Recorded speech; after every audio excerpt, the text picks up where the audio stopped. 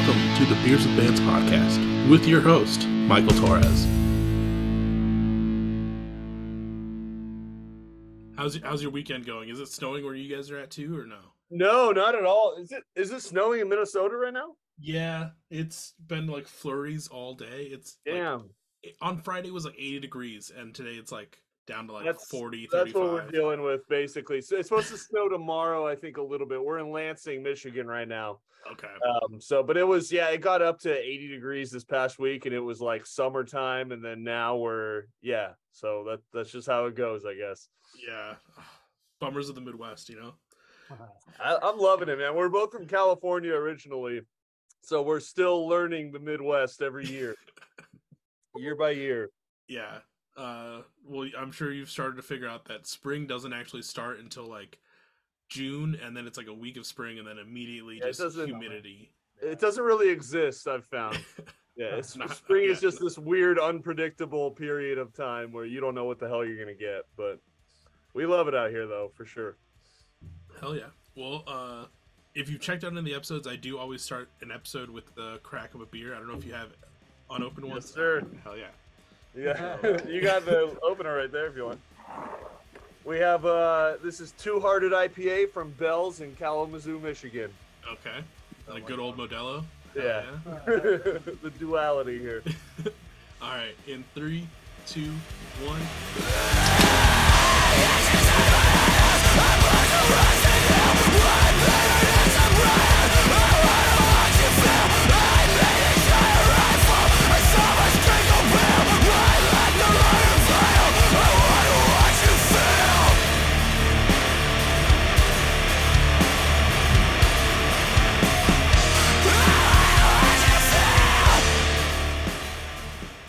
What is up, everyone? Welcome back to another episode of Beers with Bands. This week, I'm sitting down with Pitt from Michigan. How are you guys doing? I'm sitting down with Mitch and Ian. How y'all doing? We're good, man. Excited to be here. Yeah, dude. Thanks for bearing with me.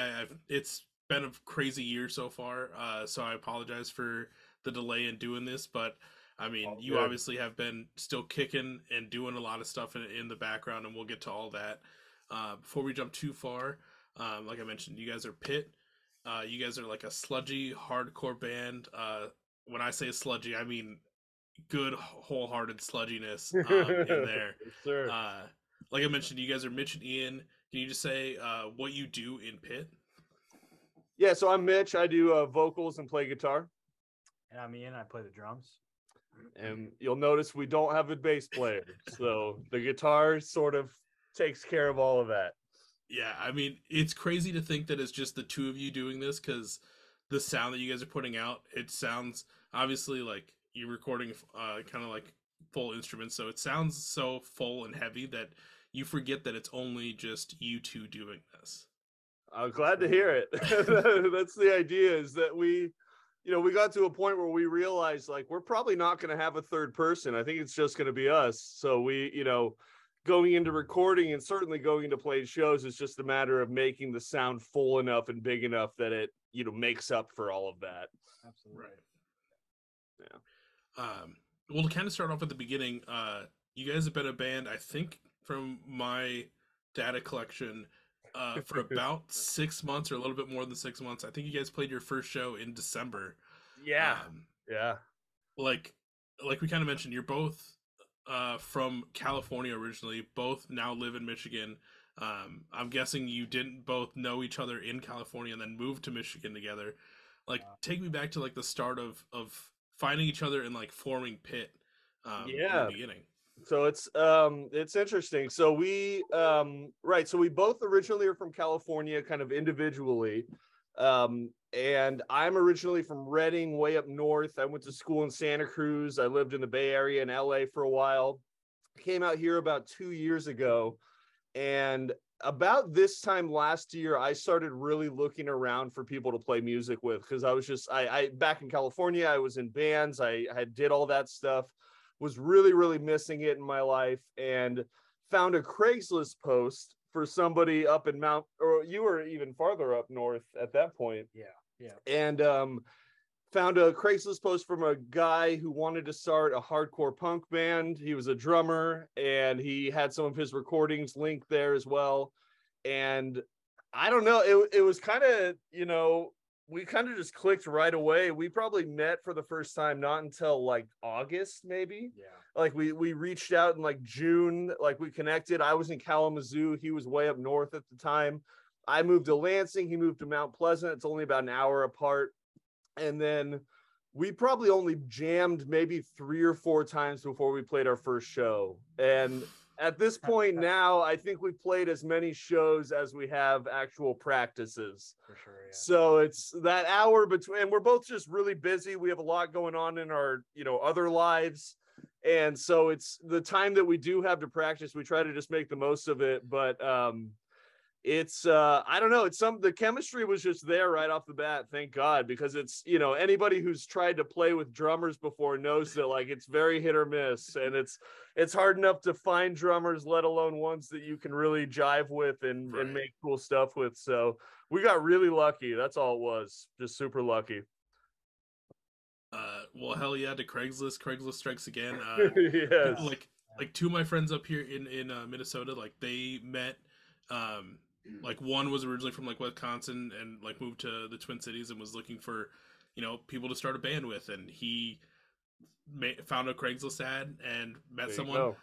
They've been best friends ever since and still do stuff all the time together. I think I've talked to 1 or 2 other bands on the podcast that have also met through like Craigslist situations. Yeah, you have. I mean, there's only so many ways, you can find people, and neither of us knew anyone in this state. We didn't have any connections in any scenes or like, you know what I mean? So it was like that or Facebook or find someone at a show maybe that you happen to talk to that plays an instrument, like that. Those were kind of the only methods I knew of, and it happened to work out. So thank God. Yeah. Otherwise, I'd still be looking around, I'm sure. No, but like even like going to shows and like trying to meet people that way. Like I'm not originally from the Twin Cities. I moved here probably like 3 or 4 years ago, and I know like moving to a new city, going to a shows, and trying to talk to people that you like get into like into the scene can be so difficult to do that. So I mean that at least worked where you had that Craigslist out like way to like get together, and then it's not like you're trying to just infiltrate the scene by yourself. You are going at it together. Definitely. To try and do this, and because it's so daunting to do that. Yeah, dude, and I think we've definitely felt that, even just like trying to get shows on our own and kind of make a name for ourselves when we don't have any connections or we don't know anybody, we really feel like it's like us 2 against the world sometimes. It's that kind of mentality where we feel like outsiders a lot of the times, and we whether that's because we're not from Michigan or we're not from this particular scene, or you know what I mean. So funny enough, though, what we found out is that we're both from Fresno, California originally, which is like one of the shittier parts of the state. So I don't know, I think it's this sort of like chip on the shoulder, like underdog mentality that I think is like both of us kind of felt with each other right away, and has been sort of like an undercurrent with Pitt thus far. I mean, it's still crazy that like, what are the odds that you meet someone both from California and you find out like, yeah, at one point you guys both were from Fresno. Yeah. And like it just adds it just adds more to the Pitt lore, I feel like. There you go. Yeah. For sure, yeah. But like I mentioned, first show was in December. I think it was like the 16th or something like that, mid-December-ish. And then, I mean, you guys came out swinging so far in 2023. You have 2 EPs out so far. The first one was a self-titled Pitt, which came out in beginning of January. Nice 4-song EP, really good introduction as to what Pitt is and can be. And then you had Cynical come out in mid-March. So at the time of this recording, about a month ago, because I completely forget what day it is, but yeah, we're about a month 16th, from that one. And now, even coming up in June, so a little bit before this episode comes out, you have your third EP already coming out, called Bastard of Reality, which, I mean, obviously you guys are meshing so well if you're able to crank out all these EPs so quick. Like, what's the thought process behind doing that? Like, Yeah, I mean, I I think it has to do a lot with how excited we are to actually be in a band, but also just like I guess our life tempos. We're trying to crank it out as fast as possible while we still got like some left in the tank. You know what yeah, I mean? it's a matter of like momentum too. Like I've always just had this feeling of like if we stop, we die. You know, if I don't post anything on Pit Instagram for 5 days, it means we're dead. You know, nobody's gonna pay attention to us anymore. If we don't put out an EP every couple months, everyone's gonna forget about us. You know, so like that's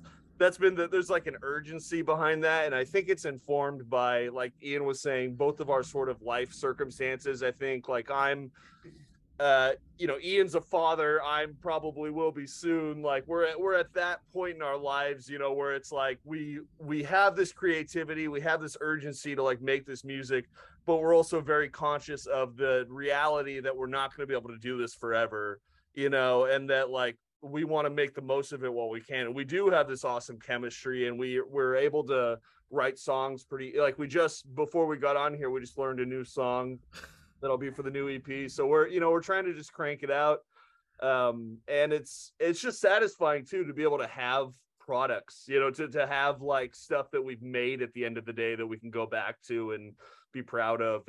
And so ultimately it's just about, you know, at the end of the day, looking back on it, feeling good about what we've accomplished and not feeling like we left anything, you know, didn't leave everything on the field, I should say.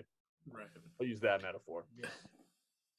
Now, with this new EP, obviously, I've listened to Pit and Cynical, and for people that might not have listened to this new EP yet, like what can we expect from this one? Like, do you guys know like how many songs are going to be on it? Like, I'm Yeah. obviously coming in and not knowing anything about it, so like, tell me all Sure. the details. Yeah, so it's we got it pretty mapped out at this point. It's going to be 4 tracks. One of them is going to be a cover of an Agnostic Front song called "Victim Ooh. in Pain." That's very much this guy's influence. Ian is like the biggest scholar of like 80s hardcore punk that I know of, so he definitely helps bring that to the table. But I can tell you the first 3 tracks, including the cover, are going to be really fast, shorter, just kind of more kind of hardcore punk. The last song is going to be our longest song yet, and it's going to be just a big old sludge fest. So that's what I can tell you for that. Okay, hell yeah, dude. Yeah. Obviously for like the second EP, in Cynical, you guys do a cover in that one. Like, what was the idea behind doing that cover, and then also doing, you know, covering Agnostic Front? Like, everyone knows who that is, and that's like kind of a little daunting to a really well-known band cover. I think it had to do a lot with my roots do lie in hardcore punk, but I mean they're all over the place. The same with Mitch. Like he's underselling himself. We both have like big hardcore punk roots, but we also love like doom and sludge. So Electric Wizard is just, I feel like that was just a shoe-in for both of us because it's probably, besides Black Sabbath, gotta be Like a top the tier best. all-time band. Yeah. For sure.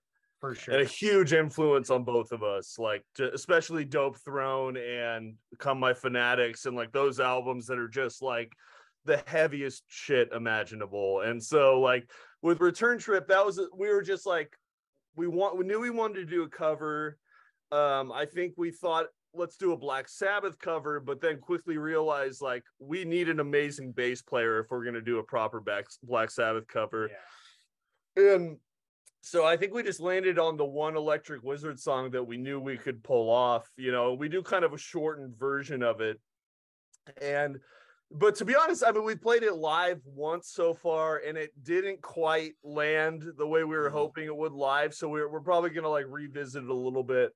But I don't know, as far as the Agnostic Front song, like what made you want to, that was all him as far as picking that one. I think it had to do a lot with, I don't know, there's just bands that have been like, he in my like bringing up and stuff, I guess, in my roots of hardcore punk. And I just had like a resurgence of hearing like United Blood, which is Agnostic Front's first EP before Victim in Pain, the LP. And I was just listening to it and I was like, man, I don't know, Victim in Pain, it's relatively easy, it's fast, it's short, and I fucking any chance I get to plug like a good hardcore punk band into the scene, I'll do. You know what I mean? That's true. Mm-hmm. So yeah, we were pretty heartbroken at one of our first shows. I think it was our second shows in Pontiac, and somebody asked the crowd if they knew Negative Approach, which is like Detroit's premier hardcore legacy band, and the whole room didn't respond. Like there was like a handful of us were like, oh hell yeah, and nobody else knew. And they played Tied Down, I think, right? Yeah, after they did a cover of Tied Down, and it was sweet. Iconic. Yeah, it's just like classic Detroit hardcore shit, and it was heartbreaking. Nobody knew it. So Crazy. you know, if we can inject some Electric Wizard and an Agnostic Front and kind of, you know, both sides of the ball, both, you know, kind of like angles of our influence, I think like those are very positive things we can bring to the table. Because I think it reflects really well on like how we mesh too. Because I mean, Mitch can tell you I'm a punk drummer like through and through. Slowing down for a lot of these parts has been like a first for me. Yeah, even though I love the music. That was it. In the new song we were just learning, the big challenge was like Ian trying to slow down so I could actually play with him. So it's like, I mean, I guess we're just showing both sides of the coin, but all of our influences, you know, that's probably the main thought that went into it. Yeah. Hell yeah. Kind of bouncing off like what you said, where someone was asking about, you know, an old school hardcore band from Detroit and like the crowd not knowing. I think it was like a couple months ago, like NPR here, like the Minnesota NPR version. I don't know how that breaks down, but Sure. they started they did like a whole documentary series on like the hardcore scene in the Twin Cities.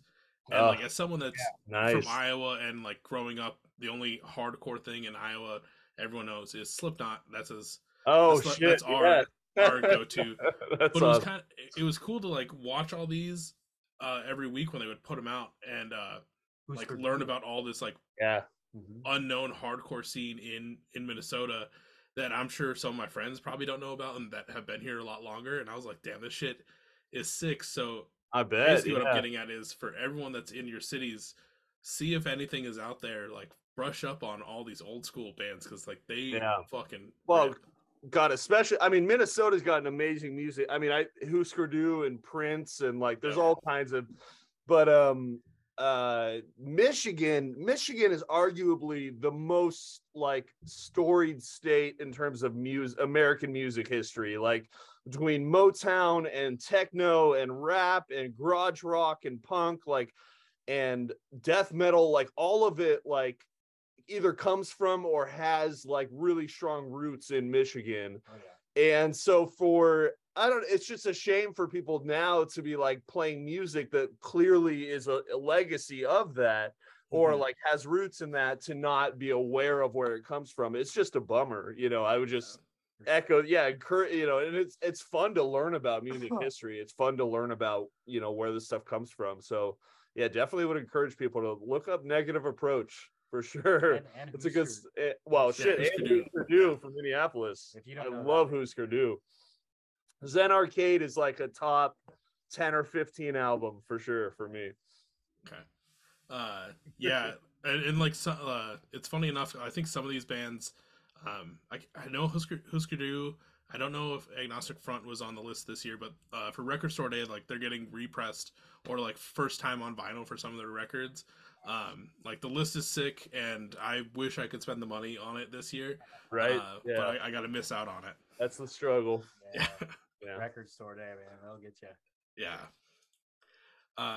But kind of going back, obviously first shows were back in December, and you've played a handful of shows since then. You have a handful of Midwest shows coming up, but like I know we talked about how like it can be hard getting into the scene and like especially getting booked on these shows. Yeah. But do you feel like it's come a little easier since, the first few shows, or how do you feel like it's changed?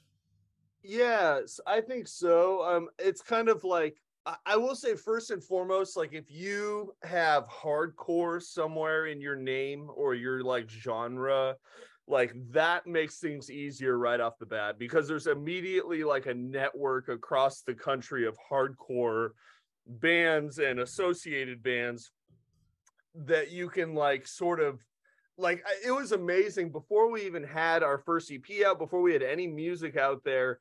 Just the fact that we said we're a new, like, raised our hand and said, hey, we're a new Michigan sludgy hardcore band. People got excited just at the prospect of that. Like, people got excited, and we're like excited to see us and hear our stuff and all that. And I was kind of blown away. I was just like, I wasn't expecting that at all. But I really think if you have that label that you can sort of lean on a little bit, like the genre label of hardcore, like that, it helps let people know, like, at least that you're part of that universe of music, And then I think once we kind of put some feelers out there in terms of like demo recordings and that kind of thing, and then I don't know, people have just been incredibly receptive out here. I mean, that's like, we haven't been crazy about every band we've played with, but like they've all been incredibly welcoming and like encouraging and supportive. And it's been, I don't know, it's been awesome in that regard. It's all gone much faster and smoother than I would have expected out of the gate, for sure. Yeah, yeah, go ahead.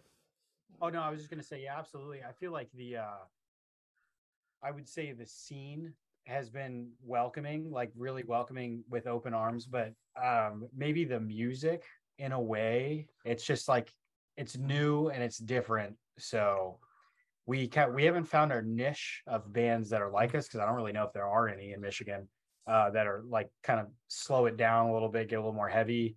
There's a lot more like newer hardcore bands, which is cool, but I mean, it seems like every day we're getting more and more people that are into it. So maybe it's just one of those things that's going to take a little bit of time for the music to really hit, Right. Yeah. I mean, obviously I'm a few states away. So I wasn't sure like how much of a actual like hardcore scene there was. I've had probably like a handful of bands on that are from Michigan, like the Detroit area, but they all seem to be like emo or like the Midwest emo sure side of things. So it's kind of nice to see like the whole flip side on the other side of the spectrum, where you have like the sludgy hardcoreness going on, and keeping it alive. For sure, we're trying, man. Yeah, I think getting a foot in the door, like hopefully with like it's another cool thing about like we're not a cover band, and I don't even think I've ever like thought about playing a cover before, but it is cool to at least like when someone opens the EP and sees Return Trip by Electric Wizard, then that'll pique their interest to be like, who is Electric Wizard? Who is Agnostic Front? So if we're spreading the gospel at least a little bit, I mean, I'm okay with that. Yeah. And then later in this year, after all these Midwest shows, which there might be more coming up, you are taking a fun little trip tour to California and doing a run of shows. That's right. There. Hell yeah. That is we're so excited about that.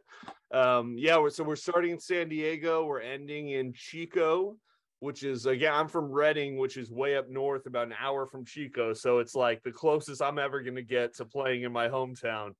Because there's hardly, I mean, the fact that they have any sort of a hardcore scene up there is like blows my mind. Because like nothing like that was going on when I was growing up there. But I don't know, we're so excited. We have a lot of friends out in California.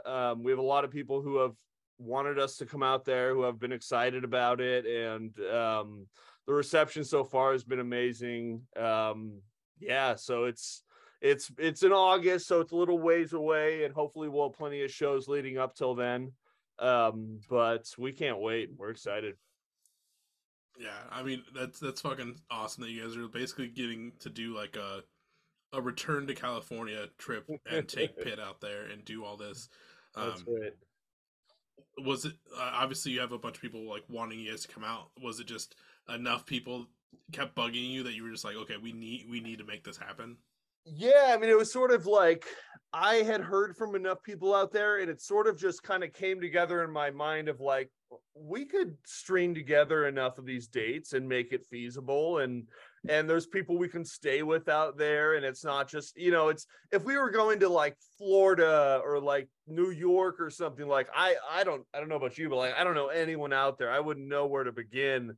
But like this was because we have so many roots in California, it was kind of like the obvious place for us to look at playing shows, and it just kind of worked out that way. And some of the places that, like Non Plus Ultra is this place in LA that's like a underground inclusive arts kind of space, that when I was living in LA, I always thought like, man, it would be so cool to play here.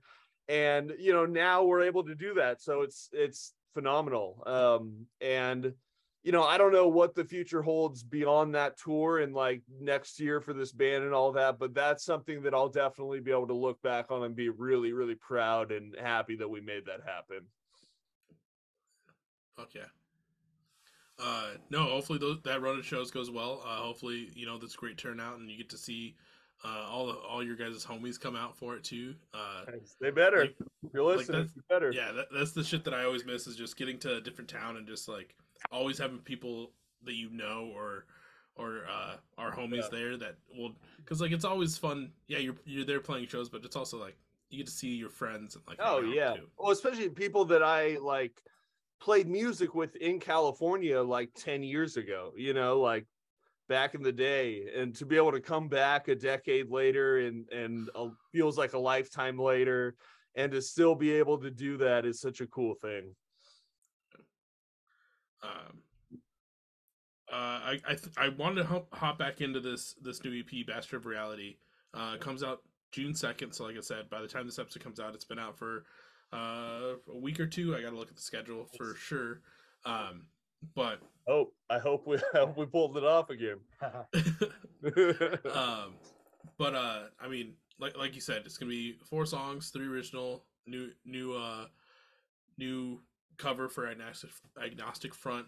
But like, what's some other details that like you can tell me about this that that some people might not know?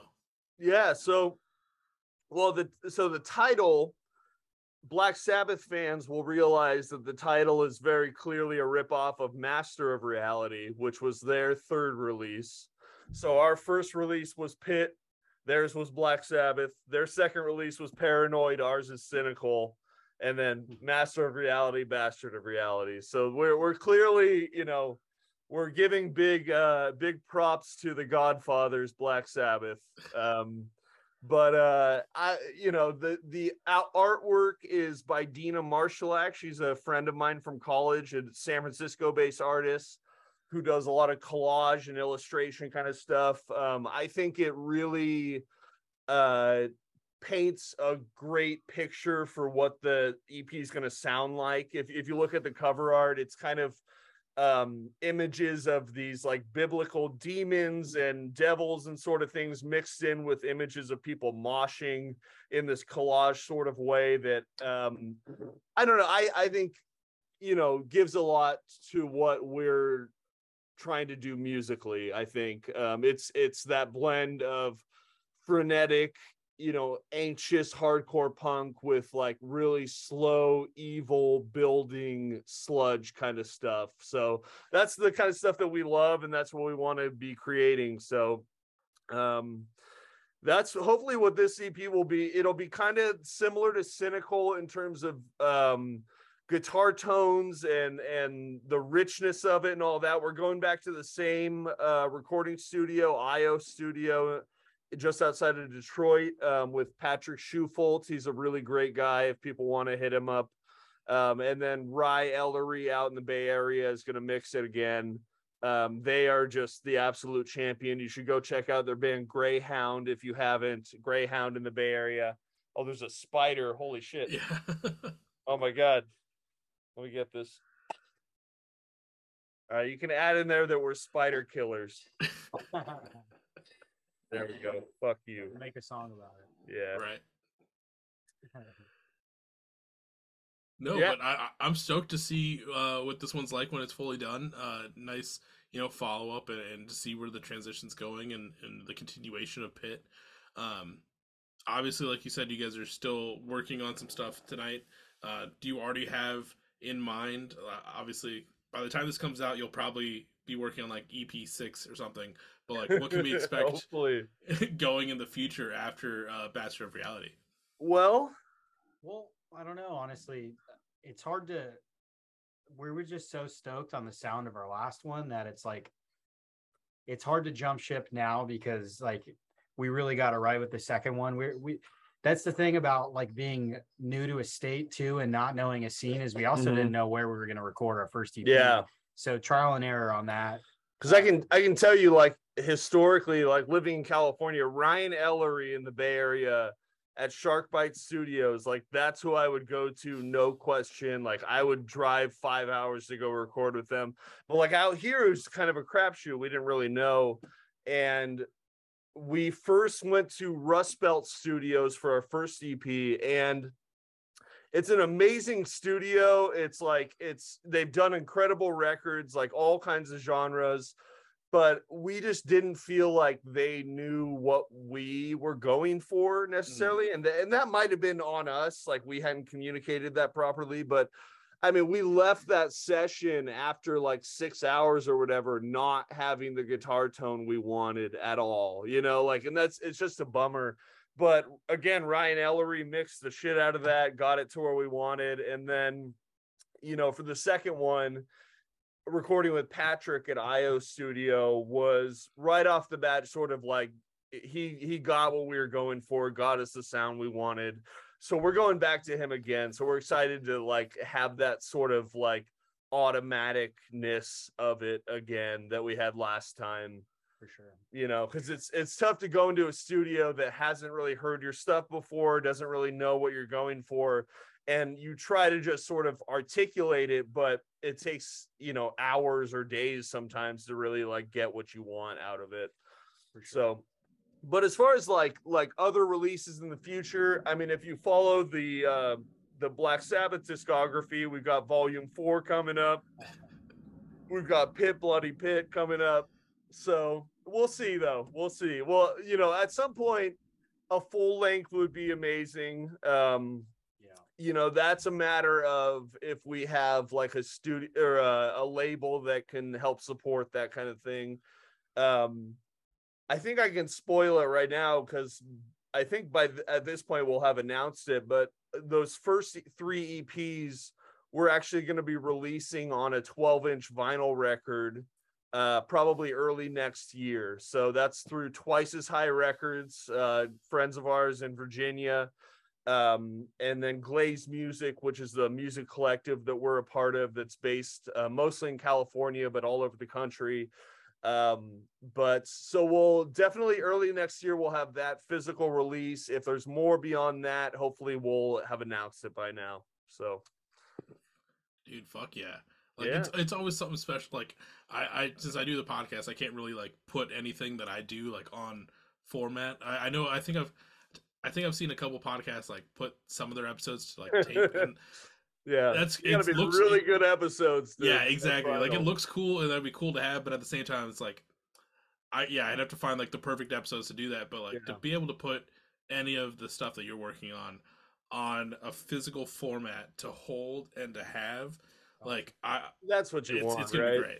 I mean, that's kind of the ball game at the end of the day, is like that's what you really want, and I think like I've been in bands in the past where we just did tapes, and I kind of hate tapes personally. Like I just think they sound like shit, and it's like if you're gonna go through, you're gonna spend all this money and all this time on recording process and mixing and mastering, like you want the end product to reflect all of that and to really incorporate all of that. And that's where vinyl will actually do that in a way that neither of us have been able to experience before, like with other bands. So yeah, definitely exciting. Dude, fuck yeah. Are you guys, I know this is still a ways out, but are you guys just doing just plain black, or are you gonna try and do a color wave in there? I mean, I don't know. I think it depends Yeah. on how it's perceived, you know. Like we're gonna probe it and see like if there should be a market for it, but you Right. know, we'll see how the first one sells, and then well, we've flirted with the idea, you know, because it would, I guess, like the whole black and red theme. It'd be cool to do like a red, like a low press of red or something. Oh yeah. Mm-hmm. Yeah, because like the other thing you gotta like almost factor in, since you're doing all three on the one pressing, uh, a color that like represents all three EPs. Yeah.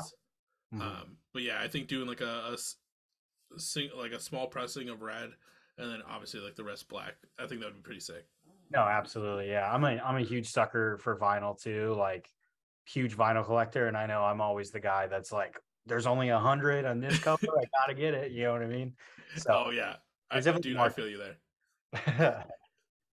So yeah, we've talked about it. So it's definitely it's a possibility, probably a large possibility actually.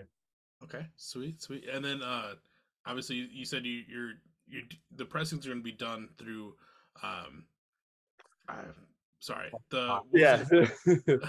Twice as High Records. They're helping us, put this out. So we're going through a pressing place in Cleveland. I can't remember the name of it though. I can't either. Yeah. Okay. Well, you know, everyone that's listening, be on the lookout for that announcement and where you can get those pre-orders and do all that fun stuff. We'll talk links kind of towards the later half of the episode. Sweet. Sounds good. But as we start to transition here, I want to make sure I covered as much Pit lore as I could. Was there anything that I missed? Pit, you guys, the upcoming EP or any previous EPs that you want the people to know about? I think people should know that this guy, Ian.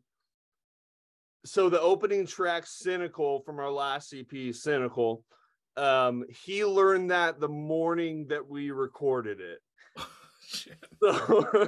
So if you listen to that now and you listen to how fucking great those drums are, just remember that was probably the second time he played it through is when he recorded it. So I had played it a lot on my own for weeks leading up to that, but that was, anyways, people should know that. That's fucking amazing to know that. Like, props to you, dude. Thanks, man. I appreciate it. That's I mean, I guess that's the great thing about just having chemistry. You know what I mean? It's kind of easy to bounce off each other. So. That's the thing is, I had total faith going into it that he would in fact learn it that morning, and then we would drive to the studio and he could lay it down, and that's what happened. So, yeah, man, chemistry is everything. Yeah. Well. Like I said, I'm stoked with everything he's got going on. I'm stoked to see what the next iteration and down the line is for Pit, and see how far you guys take this. Appreciate it, man. So much. Us too. Yeah. Well, this is obviously Beers with Bands. On these episodes, you don't have to be drinking any alcohol because I will definitely most of the time do that for you. But I know you fine gentlemen are drinking a couple beverages tonight. What are you drinking on this fine Sunday night? I'm drinking a Bell's Two Hearted IPA. Bell's is based in Kalamazoo. They are one of Michigan's flagship breweries, and Two Hearted has been ranked the best beer in America several times. And I'm going with Old Classic, Old Faithful, some Modelo, Simple Man. Yeah. Not hard to please. I asked him what kind of beer he wanted. He said Modelo or any Mexican beer. So that's where he's at. I'm the California in me. You know? Yeah, dude, I'm representing the finest of Michigan right here. So, although I'm drinking out of a Lost Coast Brewery glass. This is Humboldt, California. Okay. So we're representing both at the same time. So before I get to what I'm drinking, on your note of Modelo's, like that's so back home, that's like me and my cousins all drink Modelo's all the time when we're hanging out. Good shit. And probably like 3 years ago, I went out and visited friends that had just moved to like San Diego, and we went to a couple different bars when we were going around, and I was so happy that I was, because like growing up in Iowa, like it's Busch Light, that's all you're gonna fucking get, and you're gonna deal with it. So it was great to go to like different bars and actually have them have Modelo, Yeah. whether it was on like not on tap, but like at least in there so you could order it. I was like, dude, this is fucking heaven. Oh yeah, man. Like Pacifico, Tecate, Dos Equis, You can't go Modelo. wrong. Yeah, Yeah. it's nice. At a bar in Hollywood, or not Hollywood, in Koreatown in Los Angeles that I used to live down the street from.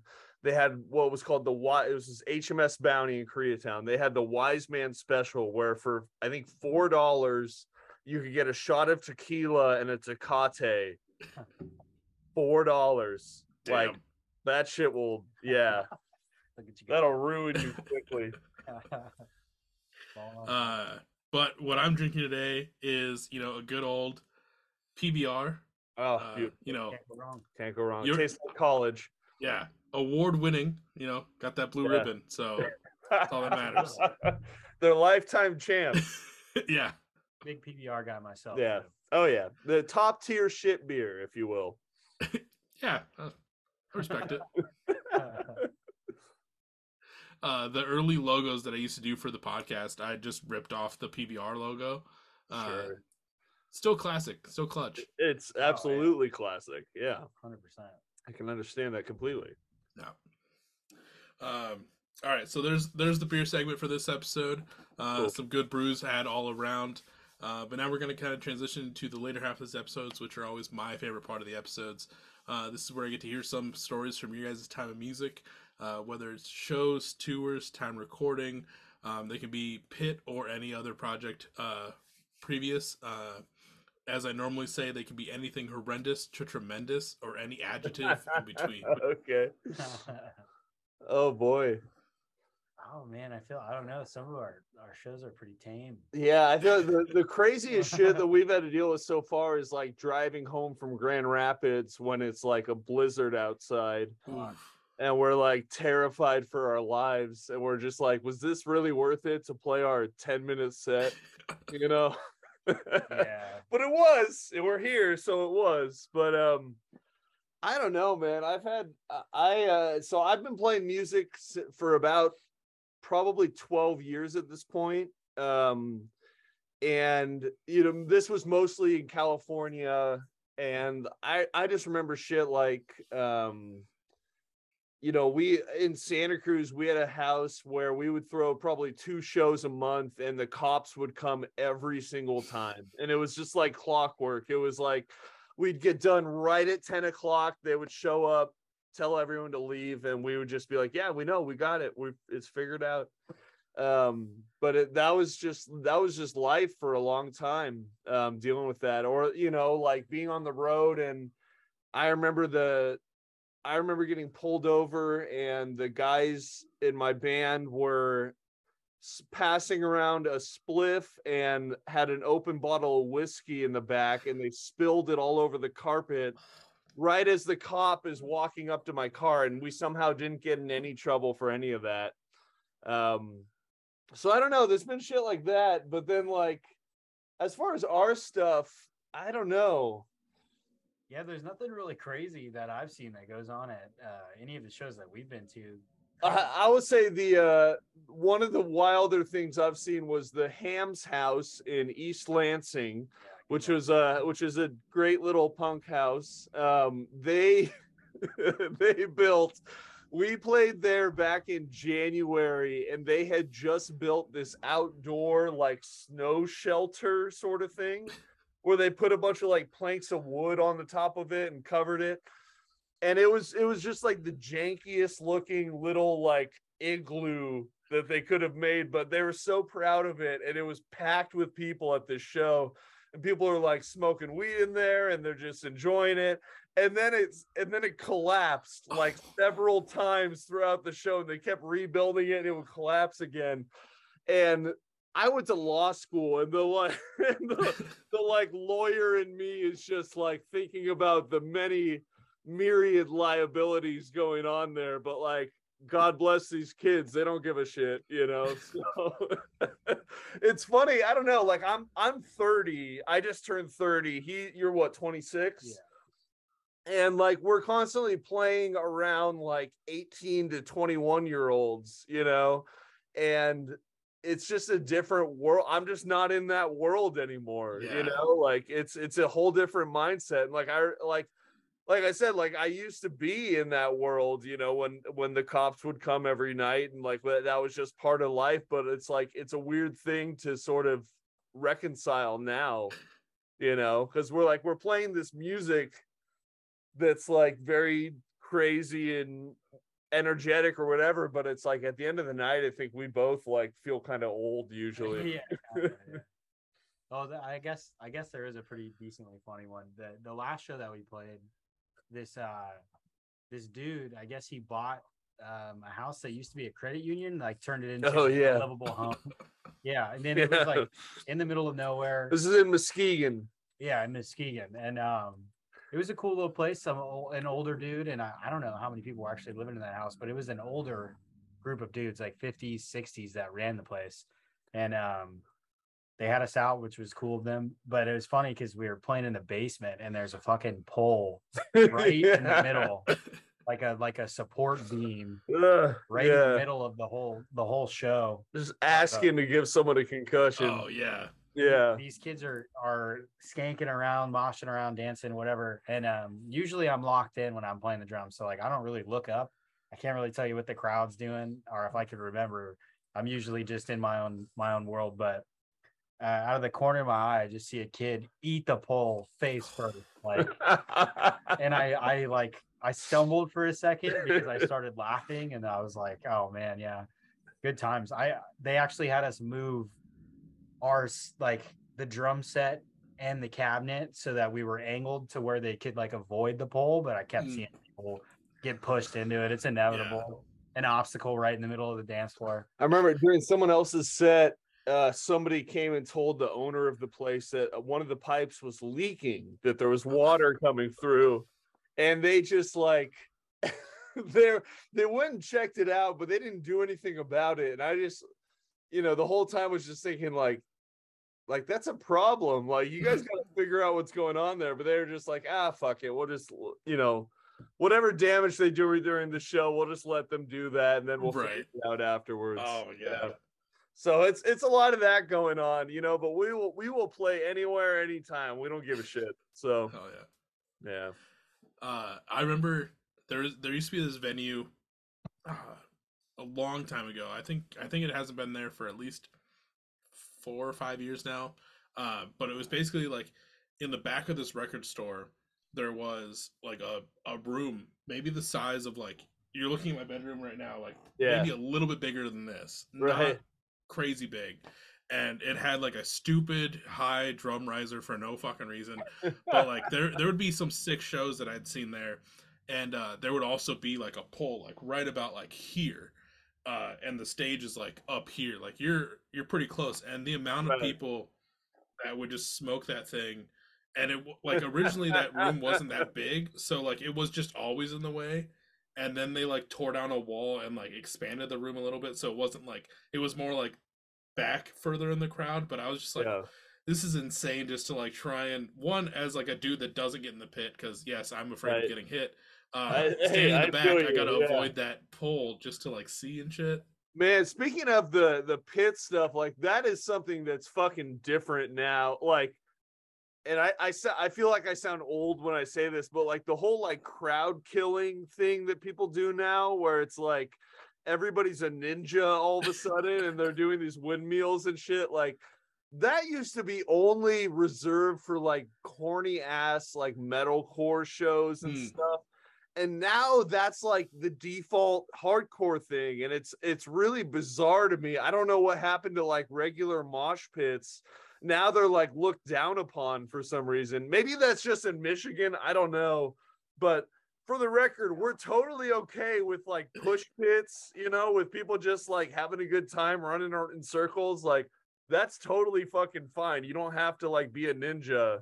Right. But man, I don't know. I've been to so many punk shows where it's like it's like that, you know. There's kids like just running in a circle, dancing, pushing each other, no harm, no foul, which is cool. I went to go see a show in Virginia when I was living in North Carolina, and Terrorizer, the grindcore band, was headlining. It was a weird bill, but I went out for them, and then who else? But Gel played, Bib, Armor, which I'm a huge fan of, those Tallahassee, Florida bands. Right. But there was a lot of like newer hardcore bands too. And I remember fucking looking at that pit, and there had to be goddamn like D1 linebackers in there, bro. I was actually, it was the only one I ever had to like step back, and I was like, nah, I'm good. I'm not getting in there. That shit was scary. Yeah, no, like it's like I haven't been to too many hardcore shows lately, so I don't know how it is, at least in the Twin Cities, if they're like the crowd. I hope it's different, man. I hope it's not. Yeah, yeah, but I remember specifically, and I think I told this story before, but it's just one of my favorite fucking memories.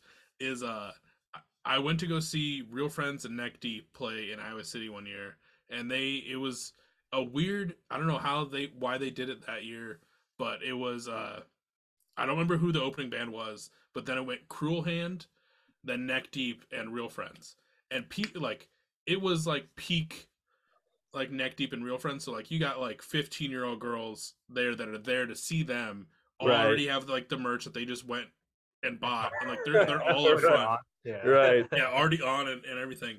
And so the first band gets done, there's like 5 rows of just all these girls, and Cruel Hand goes up there, and the singer of Cruel Hand's like, just so y'all know, like he points at them and talks to them specifically. He's like, just so y'all know, Neck Deep doesn't play for another 45 minutes. Have fun. And then they hit that first note, and the entire circle, because like in Iowa, we're all spread out. Like Iowa City's one scene, and then Des Moines is like another. They're 2.5 hours away, but there's a group of people, at least there used to be, that would, if there was a hardcore band playing anywhere basically in the state, they would roll out to those shows. Which, God, I mean, they called themselves a collective, but they were all like super nice dudes, and like sometimes you would have some that would crowd kill a little bit, but it really was just like they're there to listen to hardcore music, do their thing, have a good time. But Cruel Hand hit that first note. Everyone that goes to shows knew what was about to happen, so that pit opened up hard, and those girls were in a rough time. Like they were far enough up front where they were definitely getting jammed into the stage, but it was the funniest thing. Oh, dude, I remember like being back in fucking like 2012 in Santa Cruz. I remember the one of the few like sort of fights I've ever been in my life. That's a good story. Basically, I was working at Cold Stone. I was in college at the time. I was working at Cold Stone Creamery, which is a god awful job. I got off work and I biked over to the Pioneer, which was like the local hardcore venue in Santa Cruz. There was I can't even remember who was playing. I remember going in there, and my buddy Ted is like he's not that tall. He's like a pretty small dude. He's in the back of the venue, and there's this like 400, like this guy is like massive, like upwards of 300 pounds, like, and he's windmilling and he's moving backwards, and he's just like threatening everybody within like a 5-foot radius of him. And he kept almost like decking my buddy Ted in the back. And so I went and stood by him and was trying to like fend off this guy. And that guy, he went back and he made contact with me, and he hit me right on the head, and I just dropped to the ground. Like it was just in an instant. I opened my eyes. Something in my fight or flight response told me to go tackle him. So I did. I tackled him, and the next thing I knew, I was on the ground, and there were probably 4 guys around me kicking me in the stomach, and they were like, "That's my fucking brother, dude. You don't fuck with, you know." And I find out later that this is like a crew of dudes from San Jose who comes down to all the Santa Cruz shows to like fuck people up, basically, like for fun. And I was the guy that they fucked up that night. Oh my God. With Tsunami, or San Jose, where Tsunami's from, and Spy, and like a bunch of big hardcore bands now. And shout out to San Jose. I love San Jose. I lived there after college. Like it's a great city. Shout out to Spy as well. They're fantastic. But anyways, yeah, like I don't know, people are weird and territorial, and they can be hostile in that environment. And it's bizarre to me because I've seen so much camaraderie and community and like good things happening in that environment, that to see people come in with the sole purpose of like fucking people up is like bizarre to me. It's so strange. It sucks. It's like it seems like a reincarnation of what fucking like jocks and stuff used to do in the early 80s, or like in the 80s hardcore scene. Be a bunch of dudes who would come up just to beat kids up and then leave. Right. And care about the music. Yeah. You know what I mean? Yeah, shit's pretty crazy. Thankfully, like I said, I haven't experienced that much of that much of that in the Midwest. You'll have like a couple, at least in like Iowa, when I would go to some hardcore shows, you'd see a few people that would crowd kill, and then if you hope that someone just got them big. But yeah, it's weird. I don't know. We don't know what to do about it. I guess I got a funny one. Should I tell the one that I told you earlier? Yeah. No, it's not a crowd killing thing, but it was a funny experience. At least I was laughing, but maybe that's just my fucked up sense of humor. But there was a show. The band's name eludes me now, but they had a shtick. They were a good band. I think they were kind of gothed out, like they wore the blood and the eyeshadow and stuff. And the singer would do a bit where they had a coffin and they'd put him in the coffin. And then they'd pass the coffin around the crowd, and he would sing while being in the coffin, which I guess like the premise is it could be all right if done properly, but right. They didn't choose the right people to do it, because I guess there's like a designated group of people that they knew where to go, they'd map it out before or whatever, but they're fucking carrying this thing and they end up taking the dude outside too far, and they're like, oh no, this isn't it, and I'm watching the whole thing. I'm not even paying attention to the band at this point because I'm like, where's this guy going? They come back and they try to set him back down on stage, and the people carrying it drop it on the guitarist, his back turned, hits him in the leg, crushes the dude's pedal board. And I'm like, oh yeah. And he had like a nice pedal board, a bunch of pedals. I can only imagine how much it cost. And I'm like sitting there trying to get this to, it's like thankfully the singer is a small dude, but I could only imagine how much that coffin weighed empty. So that on your leg and your pedals, I'm like trying to lift this coffin off of this pedal board. And then like, I don't know, it was funny.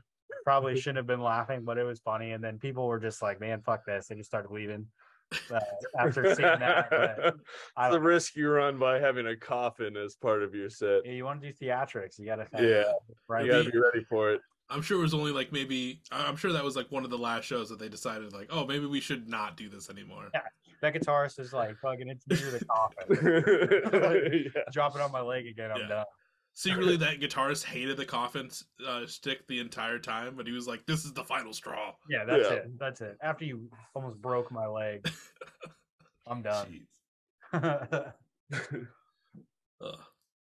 good times. No, yeah. I couldn't imagine having a coffin, or let alone a coffin with a person land on my leg or my pedal board. And I don't have a pedal board at all, but I would probably be pissed. Yeah. It's a lot of money just crunched away for a stupid little gimmick. It had reminded me of it because at the last show that we played at the credit union, it was pretty crowded and people kept stepping on his pedal. Oh yeah. That like key moments in the song, I'm like, God damn it, there's no fucking distortion here. And I look and somebody's standing on my pedal. So yeah. Jeez. It happens. It's part of the deal. Well, I mean, dudes, Mitch, Ian, this has been a great night, great conversation. Absolutely, man. I wanna thank you for hounding me as much as you did. Like I said, it's been a crazy year, and it's like a weird place right now. But I thank you for hounding me and keeping me. Of course, man. We knew it'd be a good one today. Yeah. If anyone's looking for merch, music, or just Pit in general, where can they find it? So Pit Michigan on Instagram, at Pit Michigan. We're Pit Michigan Bandcamp. You can find we're Pit on Spotify, Apple Music. But all our merch is on the Bandcamp. I would just say follow us on Instagram. We're pretty active on there, obnoxiously so. And you'll have more than enough information coming at you from the Instagram. So just follow us on there. Hell yeah. You're Danny. Yeah. Depending on where you found this episode, whether it's Facebook, Twitter's, Instagram, or the YouTubes, and you got to see their lovely faces like I did tonight, check the description below and hit all those hyperlinks. Make sure you follow them on all the socials and stay up to date on everything that Pitt has going on, and be ready for Bachelor of Reality, which is already out and should have like 1 million streams already. But be ready for release 4, 5, 6, and 7, and so on. There you go. Sure. Yeah, man. Not stopping. Before we fully take off, do you have any last words for the listeners? No, man. Just shout out to you. Really appreciate you. This is great. Yeah, thank you a lot, man. I appreciate that. You guys are, like I said, you guys are killing it. I'm stoked to see what the future holds. Hopefully, California tour goes well, and see where it takes you from there. Hope so, man. We're excited. All right. Like I said, follow Pitt, stay up to date, and I'll catch everyone on the next episode. Sounds See good. ya. All right. Later, man. Yeah.